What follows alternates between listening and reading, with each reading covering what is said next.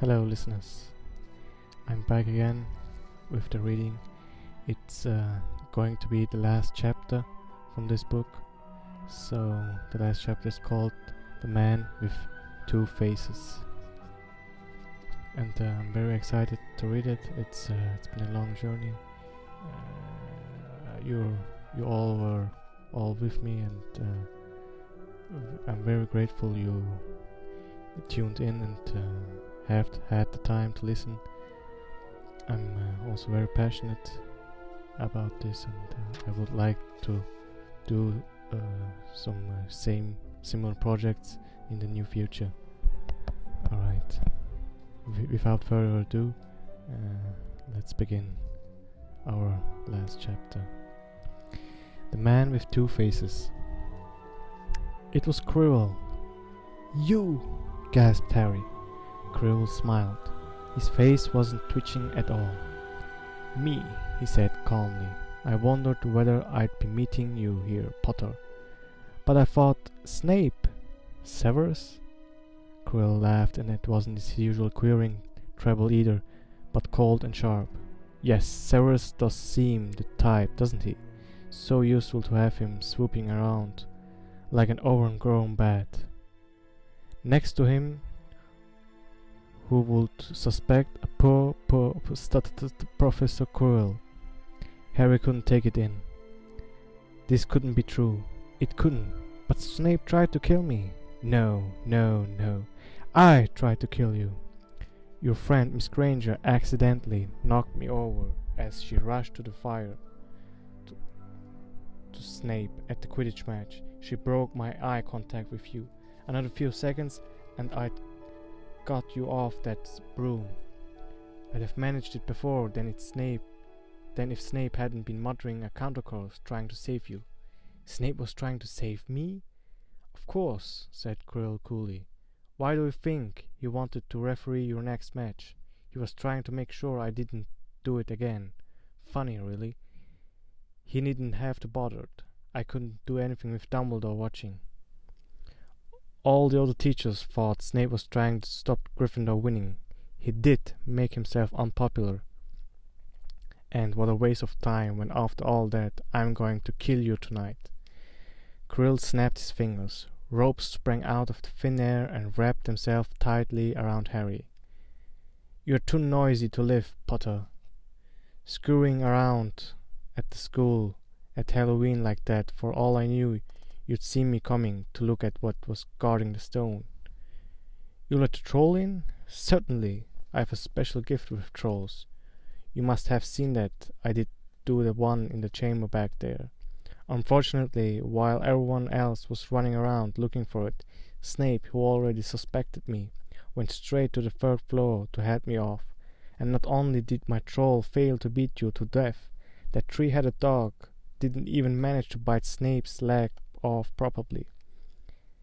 Now, wait quietly, Potter. I need to examine this interesting mirror." It was only then that Harry realized what was standing behind Quirrell.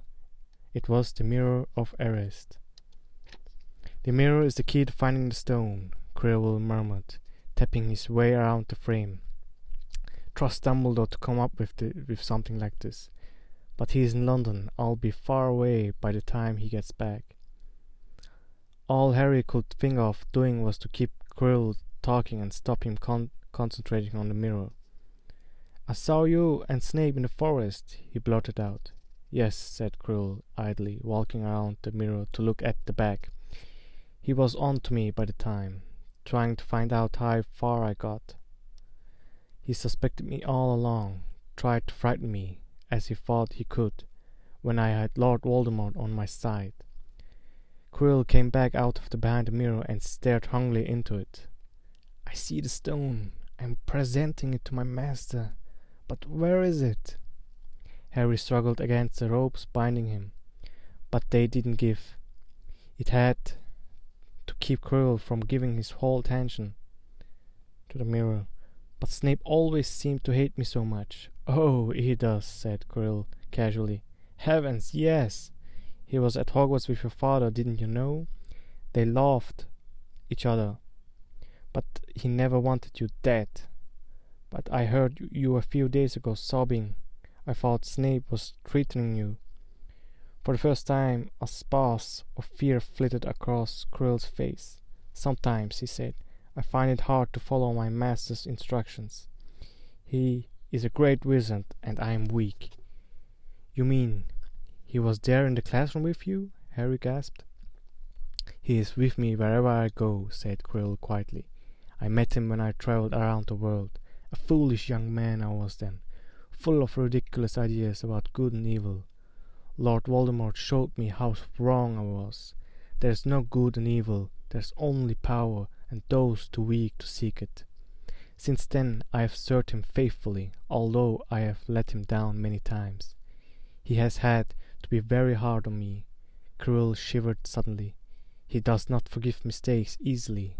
When I failed to steal the stone from Gringotts, he was most displeased. He punished me, decided he would have to keep a closer watch on me." Quirrell's voice tailed away. Harry was remembering his trip to Diagon Alley. He could have been so stupid. He'd seen Quirrell there that very day, shaking hands with him in the leaky cauldron. Quirrell cursed under his breath. "I don't understand. Is the stone inside the mirror? Should I break it?" Harry's mind was racing. "What I want more than anything else in the world at the moment," he thought, "is it to find the stone before Quirrell does. So if I look in the mirror, I should see myself finding it, which means I'll see where it's hidden. But how can I look without Quirrell realizing what I'm up to?" He tried to edge to the left to get in front of the glass without Quirrell noticing, but the ropes around his ankles were too tight. He tripped and fell over. Quirrell ignored him. He was still talking to himself. "What does this mirror do? How does it work? Help me, master!" And to Harry's horror, a voice answered, and the voice seemed to come from Quirrell himself. "Use the boy! Use the boy!" Quirrell rounded on Harry. "Yes, Potter, come here!" He clapped his hands once, and the ropes binding Harry fell off. Harry got slowly to his feet. "Come here!" Quirrell repeated. "Look in the mirror and tell me what you see." Harry walked towards him. "I must lie," he thought desperately. "I must look and lie about what I see, that's all." Quirrell moved close behind him. Harry breathed in the funny smell that seemed to come from Quirrell's turban. He closed his eyes, stepped in front of the mirror, and opened them again. He saw his reflection, pale and scared looking at first. But a moment later the reflection smiled at him. It put its hand into the pocket and pulled out a blood-red stone. It winked and put the stone back in its pockets. And as it did so, Harry felt something heavy drop into his real pocket. Somehow, incredibly, he'd got the stone. "Well," said Quirrell impatiently, "what do you see?" Harry screwed up his courage. "I see myself shaking hands with Dumbledore," he invented. I've won the house cup for Gryffindor." Quirrell cursed again. "Get out of the way," he said. As Harry moved aside, he felt this philosopher's stone against his leg. Dare he make a break for it? But he didn't walk 5 paces before a high voice spoke, though Quirrell wasn't moving his lips. "He lies! He lies! Potter, come back here!" Quirrell shouted. "Tell me the truth. What did you just see?" The high voice spoke again. "Let me speak to him, face to face. Master, you are not strong enough. I have strength enough for this." Harry felt as if Devil's Snare was rooting him to the spot. He couldn't move a muscle. Petrified, he watched as Quirrell reached up and began to unwarp his turban. What was going on? The turban fell away. Quirrell's head looked strangely small without it. Then he turned slowly on the spot. Harry would have screamed, but he couldn't make a sound. Where there should have been a bag to Quirrell's head, there was a face, the most terrible face Harry had ever seen. It was calk white, with glaring red eyes, slits for nostrils, like a snake. "Harry Potter," it whispered. Harry tried to take a step backwards, but his legs wouldn't move. "See what I have become," the face said. "Mere shadow and vapor. I have form only when I can share another's body. But there have always been those willing to let me into their hearts and minds. Unicorn blood has strengthened me these past weeks. You just saw faithful Cruel drinking it for me in the forest. And once I have the elixir of life, I will be able to create a body of my own. Now, why don't you give me the stone in your pocket?" So he knew. The feeling suddenly surged back into Harry's legs. He stumbled backwards. "Don't be a fool," snarled the face. "Better save your own life and join me, or you'll meet the same end as your parents. They died begging me for mercy." "Liar!" Harry shouted suddenly. Quirrell was walking backwards at him, so that Voldemort couldn't see him.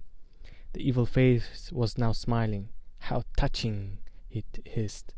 "I always value bravery. Yes, boy, your parents were brave. I killed your father first, and he put up a courageous fight. But your mother needn't have to die. She was trying to protect you. Now give me the stone, unless you want her to have died in vain." "Never!" Harry sprang towards the flame door, but Voldemort screamed, "Seize him!" And next second Harry felt Quirrell's hand close on his wrist. At once a needle-sharp pain seared across Harry's scar. His head felt as though it was about to split in two. He yelled, struggling with all his might, and to his surprise Quirrell let go of him. The pain in his head lessened. He looked around wildly to see where Quirrell had gone, and saw him hunched in pain, looking at his fingers. They were blistering before his eyes. "Seize him! Seize him!" shrieked Voldemort again, and Quirrell lunged, knocking Harry clean off his feet, landing on top of him, both hands around Harry's neck. Harry's scar was almost blinding him with pain, yet he could see Quirrell howling in agony. "Master, I can not hold him. My hands! My hands!" And Quirrell, though pinning Harry to the ground with his knees, let go of his neck and stared, bewildered, at his own palms. Harry could see they looked burned, raw, red, and shiny. "Then kill him, fool, and be done!" screeched Voldemort. Quirrell raised his wand to perform a deadly course, but Harry, by instinct, reached up and grabbed Quirrell's face. "Ah!" Quirrell rolled off him, his face blistering too, and then Harry knew. Quirrell couldn't touch his bare skin, not without suffering terrible pain. His only chance was to keep hold of Quirrell, keep him in enough pain to stop him doing a curse. Harry jumped to his feet, caught Quirrell by the arm, and hung on as tight as he could.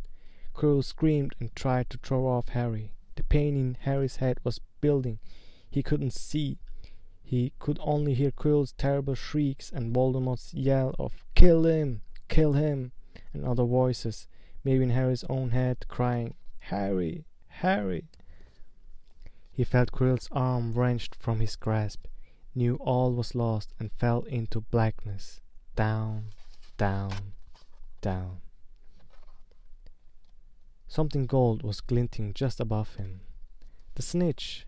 He tried to catch it, but his arms were too heavy. He blinked. It wasn't a snitch at all. It was a pair of glasses. How strange! He blinked again. The smiling face of Albus Dumbledore swam into view above him. "Good afternoon, Harry," said Dumbledore. Harry stared at him. Then he remembered. "Sir, the stone! It was Quirrell! He's got the stone! Sir, quick!" "Calm yourself, dear boy. You are a little behind times," said Dumbledore. "Quirrell does not have the stone." "Then who does? Sir, Harry, please, relax, or Madame Pomfrey will have me thrown out." Harry swallowed and looked around him. He realized he must be in the hospital wing. He was lying in a bed with white linen sheets, and next to him was a table piled high with a looked like half the sweet shop. "Tokens from your friends and admirers," said Dumbledore, beaming. What happened down in the dungeons between you and Professor Quirrell is a complete secret, so, naturally, the whole school knows. I believe your friends, Mr. Fred and George Weasley, were responsible for trying to send you a lavatory seat. No doubt they thought it would amuse you. Madame Pomfrey, however, felt it might not be very hygienic and confiscated it. How long have I been here? 3 days. Mr. Ronald Weasley and Miss Granger will be most relieved you have come around. They have been extremely worried. But, sir, the stone! I see you are not to be distracted. Very well, the stone. Professor Quirrell did not manage to take it from you. I arrived in time to prevent that, although you were doing very well on your own, I must say. You got there? You got Hermione's owl? We must have crossed in mid-air. Not sooner had I reached London than it became clear to me that the place I should be was the one I had just left. I arrived just in time to pull Quirrell off you. It was you? I feared I might be too late. You nearly were. I couldn't have kept him off the stone much longer. Not the stone, boy. You. The effort involved nearly killed you. For now, terrible moment there, I was afraid it had. As for the stone, it has been destroyed. Destroyed? Said Harry blankly. But your friend, Nicholas Flamel. Oh, you know about Nicholas? Said Dumbledore, sounding quite delighted. You did do the thing properly, didn't you? Well, Nicholas and I have a little chat and agreed it's all for the best. But that means he and his wife will die, won't they? They have enough elixir to set their affairs in order, and then, yes, they will die. Dumbledore smiled at the look of the amazement on Harry's face. To one as young as you, I'm sure it seems incredible, but to Nicholas and Perenelle, it is like going to bed after a very, very long day. After all, to the well-organized mind, death is but the next great adventure. You know, the stone was really not such a wonderful thing. As much money and life as you could want, the two things most human beings would choose above all. The trouble is, humans do have a knack of choosing precisely those things which are worst for them. Harry lay there, lost for words. Dumbledore hummed a little and smiled at the ceiling. Sir, said Harry, I've been thinking, sir, even if the stone's gone, you know who. Call him Voldemort, Harry. Always use the proper name for things. Fear of a name increases fear of the thing itself. Yes, sir. Well, Voldemort's going to try other ways of coming back, isn't he? He hasn't gone, has he? No, Harry, he has not. He is still out there somewhere, perhaps looking for another body to share. Not being truly alive, he cannot be killed. He left Quirrell to die. He shows just as little mercy to his followers as his enemies. Nevertheless, Harry, while you may only have delayed his return to power, it will merely take someone else who is prepared to fight what it seems a losing battle next time. And if he is delayed again and again, why, he may never return to power. Harry nodded, but stopped quickly, because it made his head hurt. Then he said, Sir, there are some other things I'd like to know. If you can tell me, things I want to know the truth about. The truth, Dumbledore cited. It is a beautiful and a terrible thing, and should therefore be treated with great caution. However, I shall answer your questions unless I have a very good reason not to, in which case I beg you'll forgive me. I shall not, of course, lie. Well, Voldemort said that he only killed me. He only killed my mother because she tried to stop killing me. But why would he want to kill me in the first place? Dumbledore sighed very deeply this time. Alice, the first thing you ask me, I cannot tell you. Not today, not now. You will know one day. Put it from your mind from now, Harry. When you're older, I know you hate to hear this. When you're ready, you will know. and Harry knew it would be no good to argue. But why couldn't Quirrell touch me? Your mother died to save you. If there's one thing Voldemort cannot understand, it is love. He didn't realize that love as powerful as your mother's for you leaves its own mark, not a scar, not a visible sign. To have been loved so deeply, even though the person who loved us is gone, will give us some protection forever. It is in your very skin. Quirrell, full of hatred, greed, and ambition, sharing his soul with Voldemort, could not touch you for this reason. It was agony to touch a person marked by something so good. Dumbledore now became very interested in a bird out on the window sill, which gave Harry time to dry his eyes on the sheet. When he had found his voice again, Harry said, "And the invincibility cloak, do you know who sent it to me? Ah, your father happened to leave it in my possession, and I thought you might like it." Dumbledore's eye twinkled. "Useful things. Your father used it mainly for sneaking off to the kitchen to steal food when he was here. And there's something else. Fire away." "Quirrell," said Snape. "Professor Snape, Harry." "Yes, him. Quirrell said he hates me because he hated my father. Is that true?" "Well, they did rather detest each other, not unlike yourself and Mr. Malfoy. And then your father did something Snape could never forgive." "What?" "He saved his life." "What?" "Yes," said Dumbledore dreamily. "Funny the way people's minds work, isn't it? Professor Snape couldn't bear being in your father's debt. I do believe he worked so hard to protect you this year because he felt that would make him and your father quits. Then he could go back to hating your father's memory in peace." Harry tried to understand this, but it made his head pound, so he stopped. "Yes, sir, there's one more thing." "Just the one?" "How did I get the stone out of the mirror?" "Ah, now, I'm glad you asked me that. It was one of my more brilliant ideas. And between you and me, that's saying something. You see, only one who wanted to find the stone, find it, but not use it, would be able to get it. Otherwise, they'd be just seeing themselves making gold or drinking elixir of life. My brain surprises me even me sometimes. Now, enough questions. I suggest you make a start of these sweets. Ah, Bertie Bott's every flavor beans. I was unfortunate enough in my youth to come across a vomit-flavored one, and since then I'm afraid I've rather lost my liking for them, but I think I'll be safe with a nice toffee, don't you?"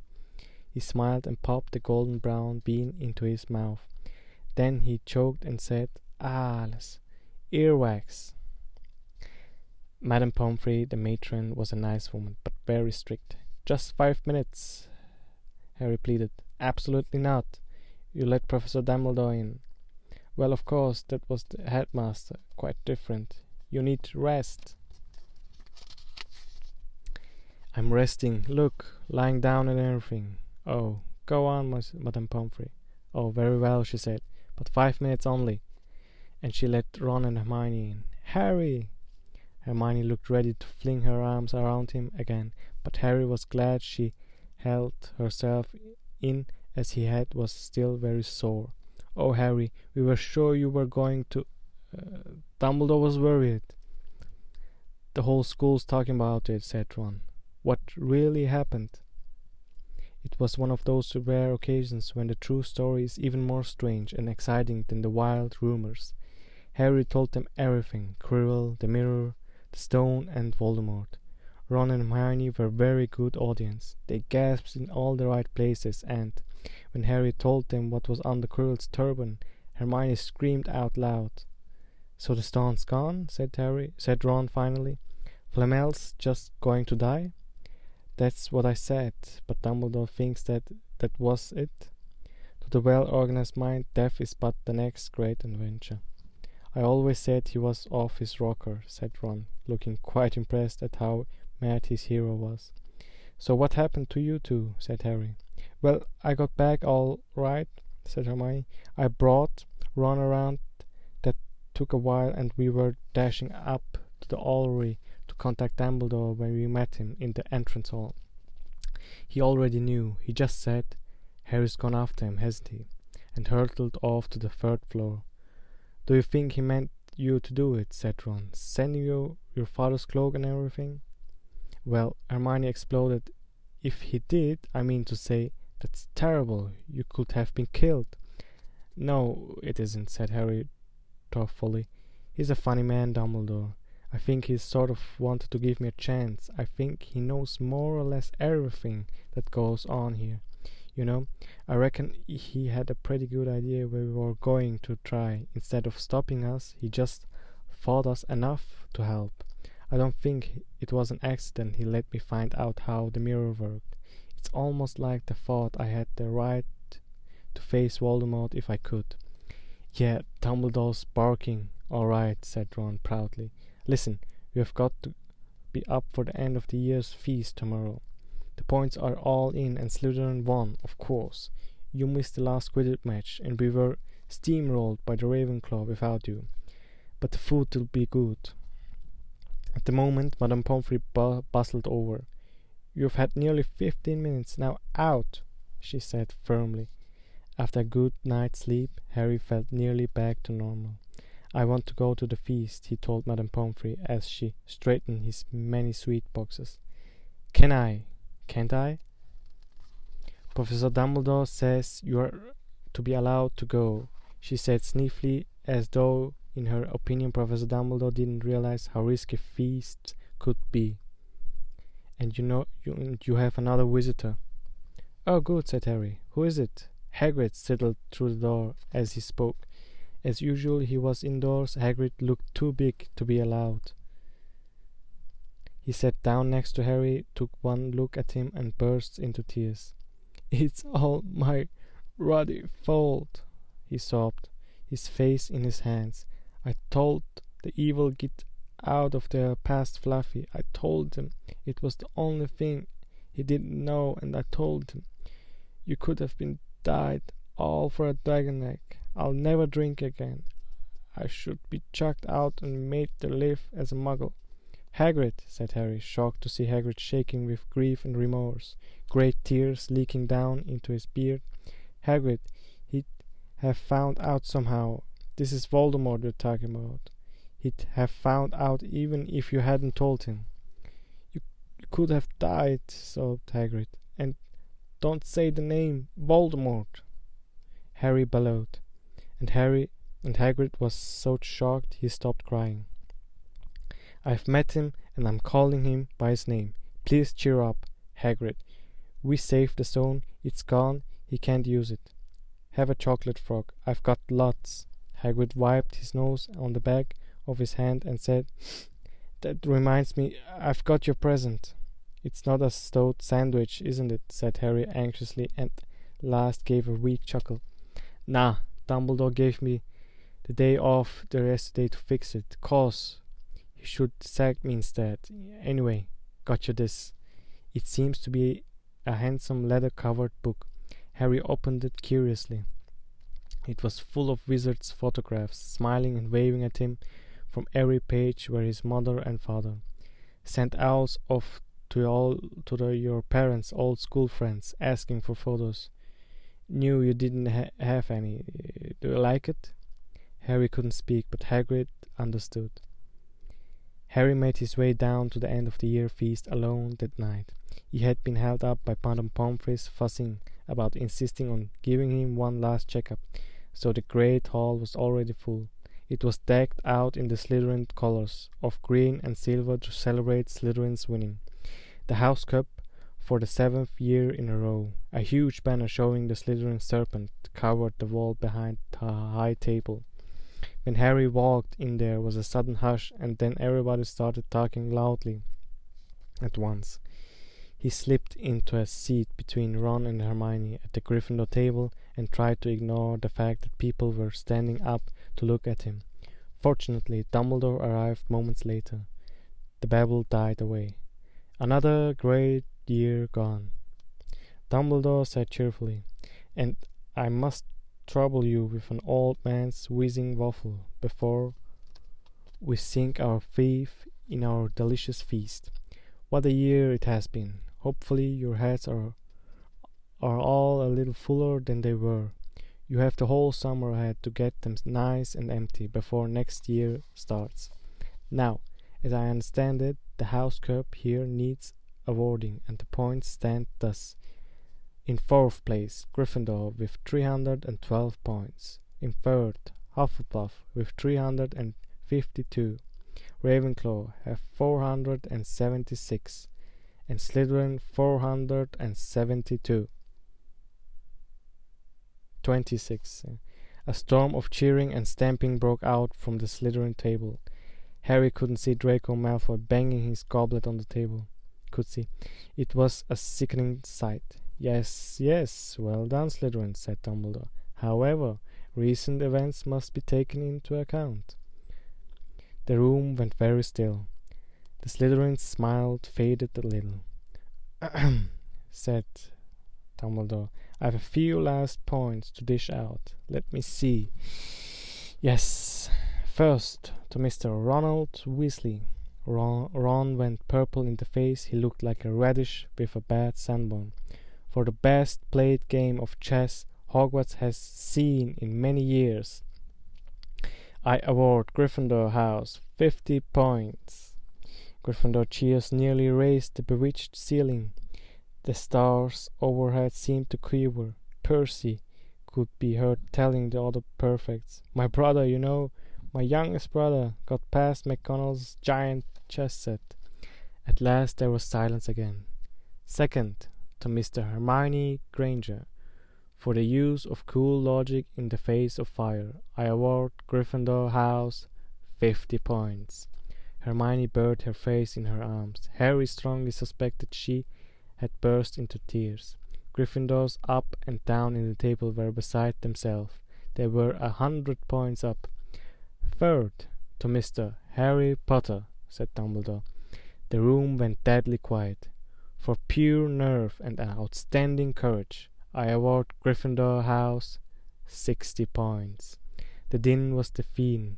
Those who could add up while yelling themselves hoarse knew that Gryffindor now had 472 points, exactly the same as Slytherin. They had drawn for the house cup. If only Dumbledore had given Harry just one more point. Dumbledore raised his hands. The room gradually fell silent. There are all kinds of courage, said Dumbledore, smiling. It takes a great deal of bravery to stand up to our enemies, but just as much to stand up to our friends. I therefore award 10 points to Mr. Neville Longbottom. Someone standing outside the great hall might well have thought some sort of explosion had taken place. So loud was the noise that erupted from the Gryffindor table. Harry, Ron, and Hermione stood up to yell and cheer as Neville, white with shock, disappeared under a pile of people hugging him. He had never won so much as a point for Gryffindor before. Harry, still cheering, nudged Ron in the ribs and pointed Malfoy, who couldn't have looked more stunned and horrified if he had just had the body-bind curse put on him. Which means, Dumbledore called over the storm of applause, for even Ravenclaw and Hufflepuff were celebrating the downfall of Slytherin. We need a little change of decoration. He clapped his hands. In an instant the green hangings became scarlet and the silver became gold. The huge Slytherin serpent vanished and a towering Gryffindor lion took its place. Snape was shaking Professor McGonagall's hand with a horrible forced smile. He caught Harry's eye, and Harry knew at once that Snape's feeling towards him hadn't changed a jot. This didn't worry Harry. It seemed as though life would be back to normal next year, or as normal as it ever was at Hogwarts. It was the best evening at Harry's life, better than winning at Quidditch or Christmas, or knocking out the mountain trolls. He would never ever forget tonight. Harry had almost forgotten that the exam results were still to come, but come they did. To their great surprise, both and Ron passed with good marks. Hermione, of course, came top of the year. Even Neville scraped through, his good herbology mark making up for his abysmal potion one. They had hoped that Goyle, who was almost as stupid as he was mean, he might be thrown out, but he had passed too. It was a shame, but as Ron said, you couldn't have everything in life. Suddenly their wardrobes were empty. The trunks were packed. Neville's toad was found lurking in a corner of the toilets, where notes were handed out to all students warning them not to use magic over the holidays. I always hope they'll forget to give us these, said Fred Weasley sadly. Hagrid was there to take them down to fleet of boats that sailed across the lake. They were boarding the Hogwarts Express, talking and laughing at the countryside became greener and tiddier, eating Bertie Bott's every flavor beans as they sped past Muggle towns, pulling off their wizard robes and putting on the jackets and coats, pulling into platform 9 3/4 at King's Cross station. It took quite a while for them all to get off to the platform. A wizened old guard was up by the ticket barrier, letting them go through the gate in 2s and 3s, so they didn't attract attention by all bursting out of a solid wall at once and alarming the Muggles. You must come and stay this summer, Ron said. Both of you. I'll send you an owl. Thanks, said Harry. I'll need something to look forward to. People jostled them as they moved forwards towards the gateway back to the Muggle world. Some of them called, Bye, Harry. See you, Potter. Still famous, said Ron, grinning at him. Not where I'm going, I promise you, said Harry. He, Ron, and Hermione passed through the gateway together. There he is, Mom, there he is, look.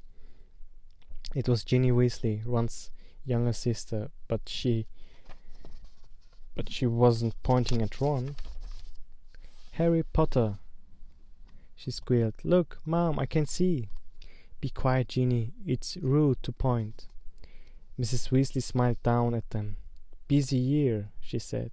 Very, said Harry. Thanks for the fudge and the jumper, Mrs. Weasley. Oh, it was nothing, dear. Ready, are you? It was Uncle Vernon, still purple-faced, still mustached, still looking furious at the nerve of Harry carrying an owl in a cage in a station full of ordinary people. Behind them stood Aunt Petunia and Dudley, looking terrified at the very sight of Harry. You must be Harry's family, said Mrs. Weasley. In a manner of speaking, said Uncle Vernon. Hurry up, boy, we haven't got all day. He walked away. Harry hung back for the last word with Ron and Hermione. See you over the summer, then. Hope you have a good holiday, said Hermione, looking uncertainly after Uncle Vernon, shocked that everyone could be so unpleasant. Oh, I will, said Harry, and they were surprised at the grin that was spreading over his face. They don't know we are not allowed to use magic at home. I'm going to have a lot of fun with Dudley this summer. So, this ends the whole story of Harry Potter and the Philosopher's Stone. I'm very grateful that you came to listen to this, and thank you very much. In the continuing part of this, I will be reading out some bonus stages about the Sorting Hat, a small Hogwarts quiz maybe, and some fun trivia about the Slytherin house. I will be posting this probably next week. So it was a big journey. This concludes my whole effort. I hope you liked it as much I liked reading it. See you next week, and thanks again.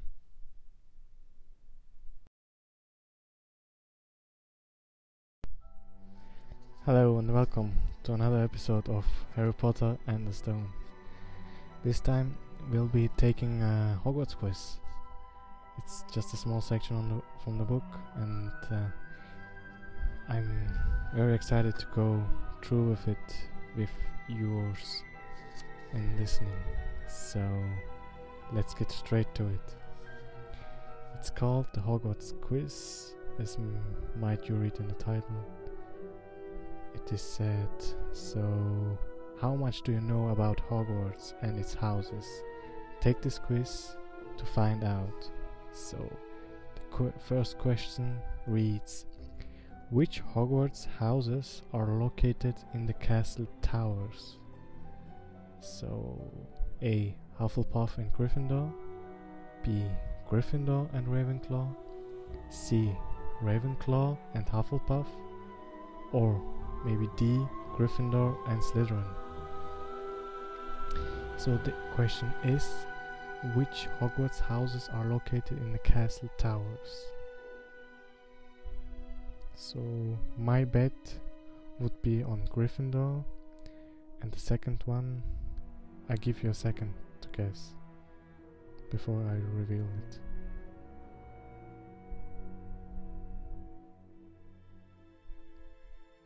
So Slytherin, that can't be.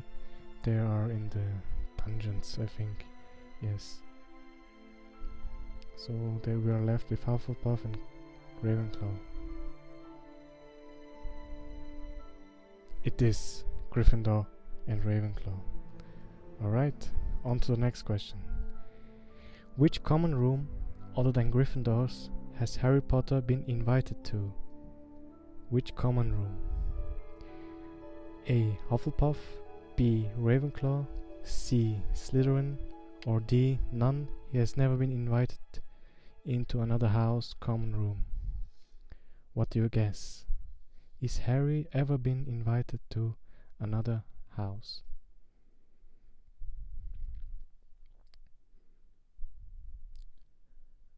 Well, if you ask me, I also didn't know at the first try, but the answer is maybe you might guessed it.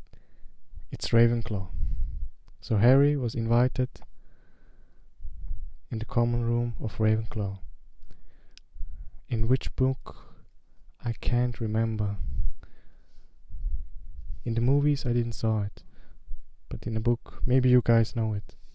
So the next question. The Sorting Hat had a difficult time placing Hermione and Neville. If the Sorting Hat had made a different decision, in which houses would Hermione and Neville be? So there's Hufflepuff and Ravenclaw,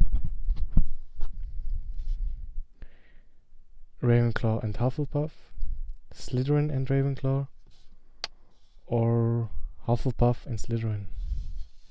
Which houses, if not Gryffindor, Hermione and Neville would be?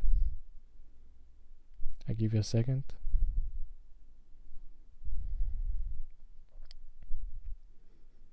So to reveal it, it's Ravenclaw and Hufflepuff. Hermione would be in Ravenclaw and Neville obviously would be in Hufflepuff, but his bravery made him into Gryffindor. Alright, the fourth question. Who is the head of Hufflepuff House? So there's a choose between Professor McGonagall, Professor Binns, Professor Sprout, or Professor Snape. The head of Hufflepuff House. Again, I give you a second to think about it. Professor McGonagall, Professor Binns, Professor Sprout, Professor Snape.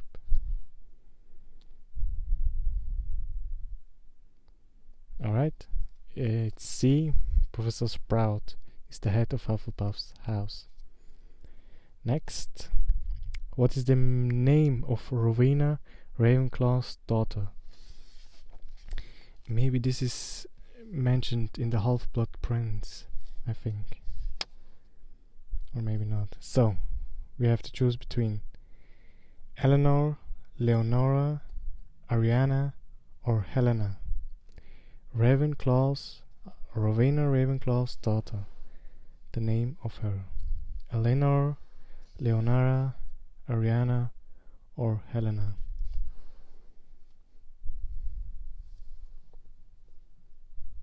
I give you a second. So it's Helena. Nothing special about it. 6. Which Hogwarts student is a descendant of Salazar Slytherin? Is it Draco Malfoy, Tom Riddle, Marcus Flint, or Vincent Crabbe? That's an easy one.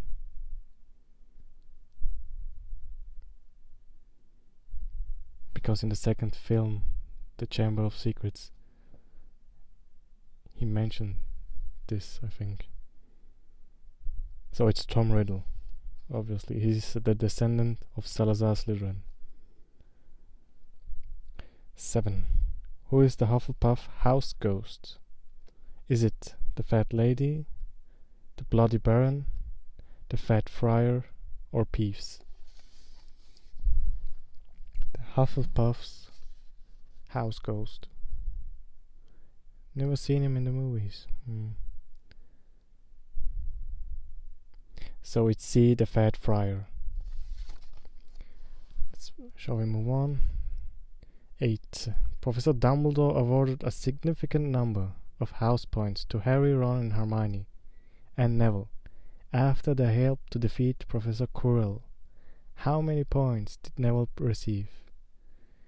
Was it 150, 50, 60, or 10 points?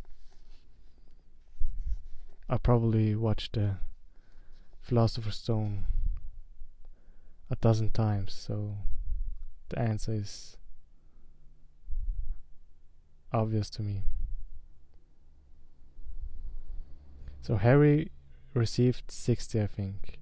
Ron and Hermione received each 50. And Neville, for his courage to stand up to his friends, he received 10 points. It's D. What jewels fill the Ravenclaw house point hourglass? That's interesting. So we can choose between emeralds, rubies, diamonds, and sapphires. Ravenclaw house point hourglass. Which jewelry?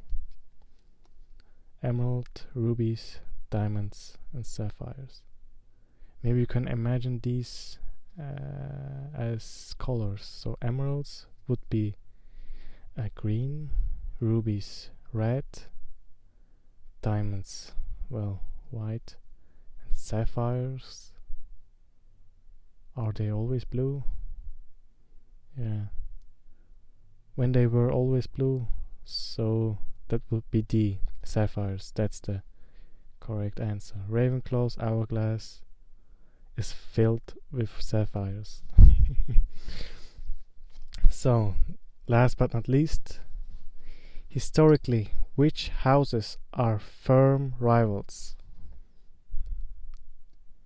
Should I read the answers out, or do you know it already?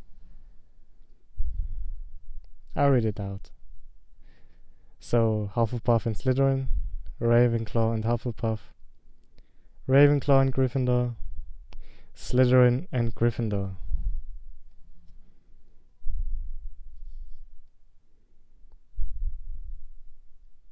I don't have to reveal it, you know it already. Alright, that's this part from the quiz. That's the end, actually, of it. Thanks for tuning in, and I hope to see you in the next bonus chapter. It's telling about the common room from Slytherin. How is it and what it includes. Very looking forward to it. And to you guys. Thanks for tuning in again. Alright. Have a good one.